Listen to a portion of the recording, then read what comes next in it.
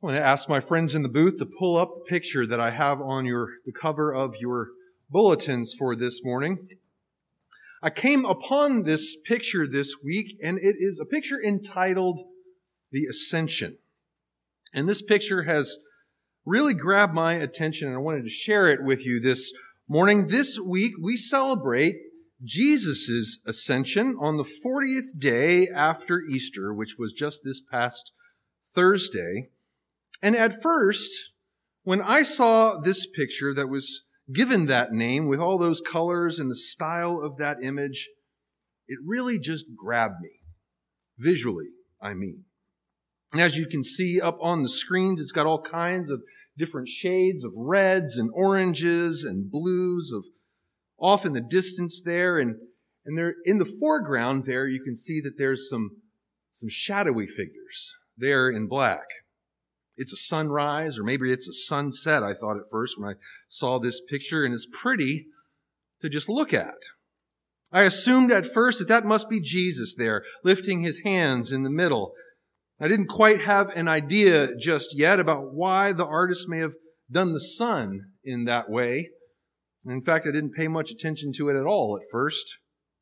And I wondered why the artist named this picture Ascension, because it's not all that obvious that anyone is doing any ascending at all.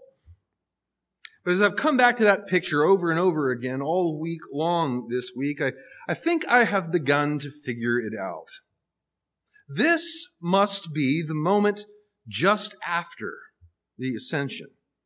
And those must be his disciples there in the foreground, still looking up into the sky.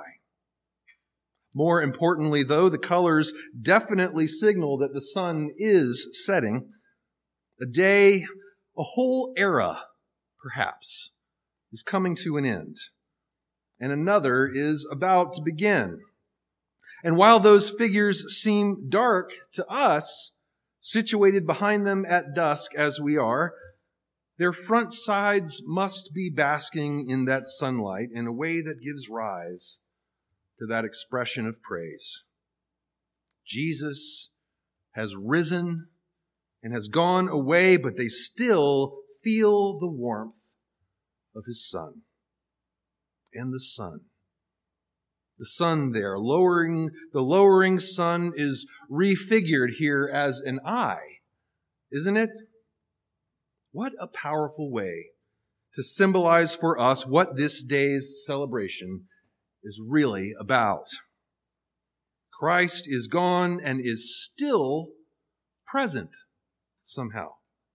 Something has changed. The day has ended when he walks physically with his disciples side by side. A transition is taking place. But new things are coming. And the distance there in that image between the Son and that disciple on the rock, as much as it expresses a joy and a confidence, it also raises a question about how this new arrangement is going to work. This week, I'm beginning a new sermon series that I'm calling A Season of Transitions and Gifts, because as you may already know, over the next 3 to 4 weeks, we'll be walking through and celebrating several major holidays through the church year. This week, it's the Ascension, 40 days after Easter. Next week, it's Pentecost, which is 50 days after Easter, and the day that we celebrate the gift of the Holy Spirit and the birth of the church. And then the following Sunday after that is both Trinity Sunday as well as a special missional Sunday in the life of our denomination that we call Peace with Justice Sunday. And all of these different celebrations, it seems to me, link up somehow with the big question that this picture leaves us with. What happens now? How is all of this going to work? It's a series of celebrations, I think, that would have us think closely about what God wants to do in me. How God is going to work in the world through me. And maybe that's why the disciple there ends up in the center of this picture.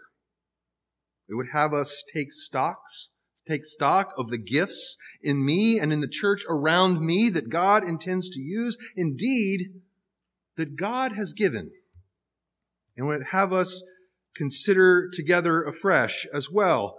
Who is this God who at once seems so far away and yet at the same time is as near as a heartbeat? This scene that we read about this morning at the Ascension is similar in some important respects, I think, to what we just experienced a little bit ago in our children's moment this morning. Acts says that all through that 40 days post-resurrection, Jesus spent time with his disciples that he was about to send forth into the world as apostles, teaching and equipping them and making them ready for what was coming. They had already tremendous tools for the work at their disposal, and yet when he finally leaves, it appears as though they must have spent quite a long time there staring up into the sky. And I mean a long time.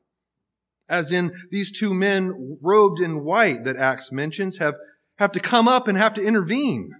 Why are you guys still staring up into the sky?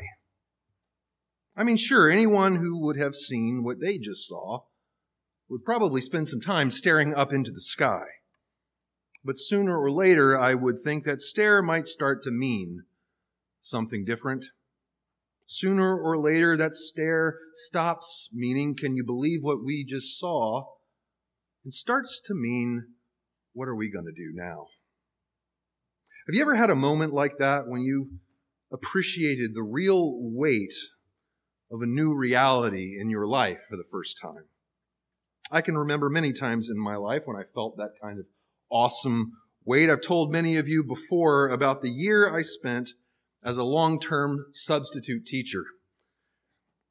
It was the year after I finished my master's degree and I was applying for graduate school and studying for GRE exams and all of that. And I ended up as a long-term substitute teacher for 8th grade algebra for 7 long months.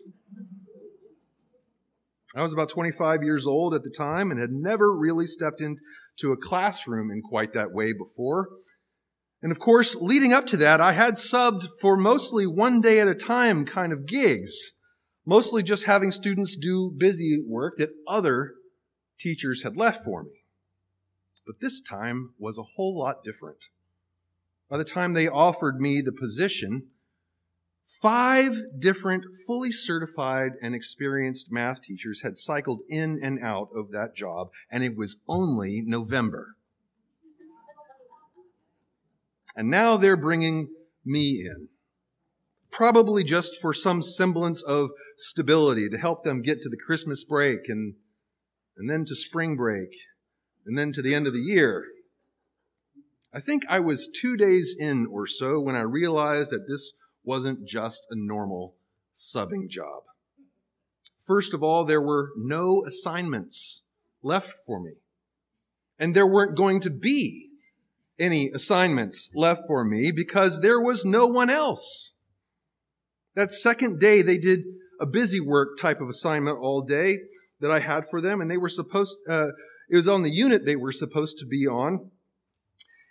And it had some simple algebra that they would work through in that assignment sheet, and I mean of the kind x plus 5 equals 12. And the question that I got every single class of that day and spent all day explaining is, what does this x mean? Do you mean to tell me that you've had 5 different experienced and certified teachers come through this classroom so far this year, and this is the unit that you've been working through, way behind schedule, by the way, and in November, they don't even know what X means? Church, I sat for a long time in that classroom after that day was over and just thought about those children and the true awesomeness of the task that was before me and that was becoming clearer and clearer to me by the moment. I felt that weight that I'm talking about here in this picture today.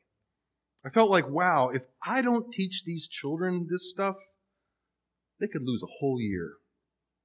This could set them back for life, in fact. This could be the thing that makes these 120 some odd children say forevermore, no, I don't get that whole math thing. Math just isn't for me.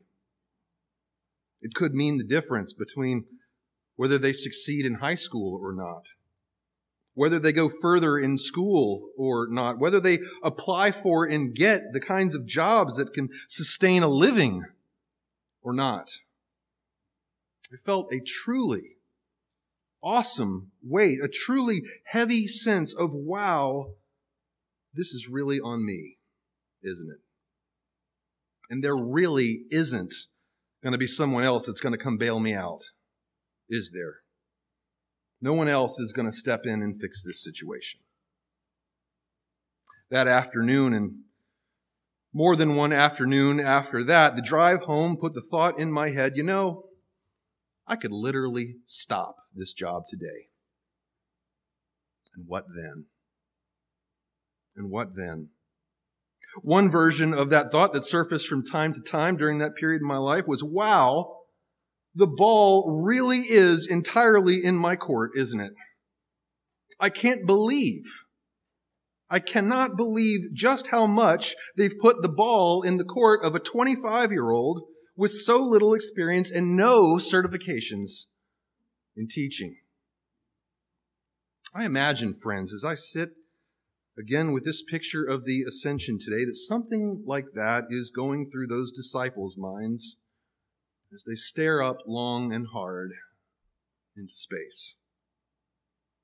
This is truly an awesome task that is before us, a truly weighty thing that has been laid on their laps. You will be my witnesses in Jerusalem, in Judea and Samaria, and to the ends of the earth. Who would drop such an awesome task into the lap of a bunch of ragtag disciples that didn't even have any certifications just yet? And not a degree between them, and the one with all the know-how has just gone away. But I can tell you what my experience was. Day 3 as a substitute teacher, we started from scratch. We figured out that whole X thing together. We learned how to multiply and divide fractions and figured out what a function was. It was a truly tremendous adventure to get started on, and for me to accept that this was my work for a season. What I learned then was that there's something important and incredible that happens in your heart when you move from that place where you're staring up into the sky like those disciples to that place where you say, okay, God, I accept that this is my work.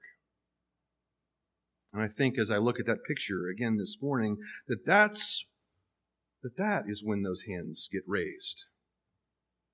I think that disciple there in the middle is rejoicing because he's just finished his staring up into the sky and is just beginning to experience that there is tremendous joy and power in the accepting of the work. Wow. God really is going to entrust me with this, isn't he? Wow, God really is going to see me through this.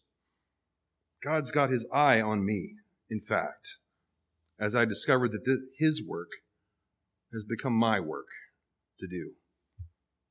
And that with God by my side and in my heart, I can do it. The ascension is a critical moment in time, it seems to me, because it speaks to such a pivotal growing up moment for the church.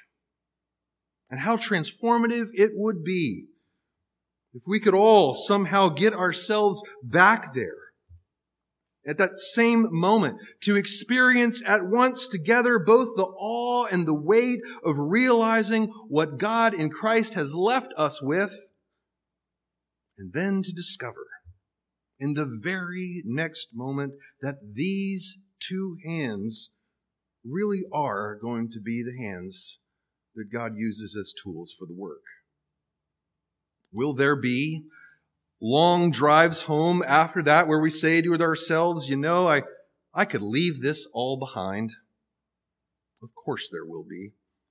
Like anything, I suppose. But we won't,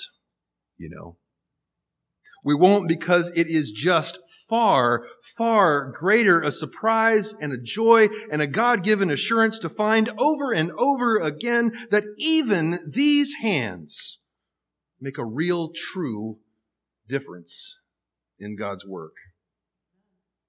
Church, my prayer for you and for us and for our church and for the church is that we can all somehow be renewed in the experience of this great handover.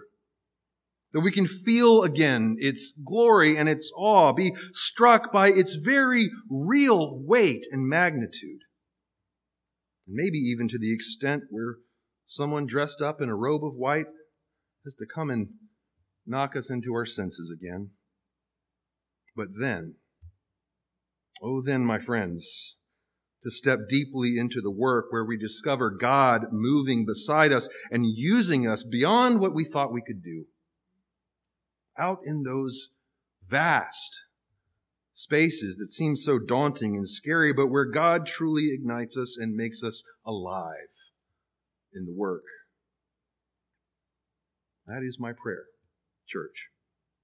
For us, the church, for a new sort of ascension. And all of God's people said, Amen.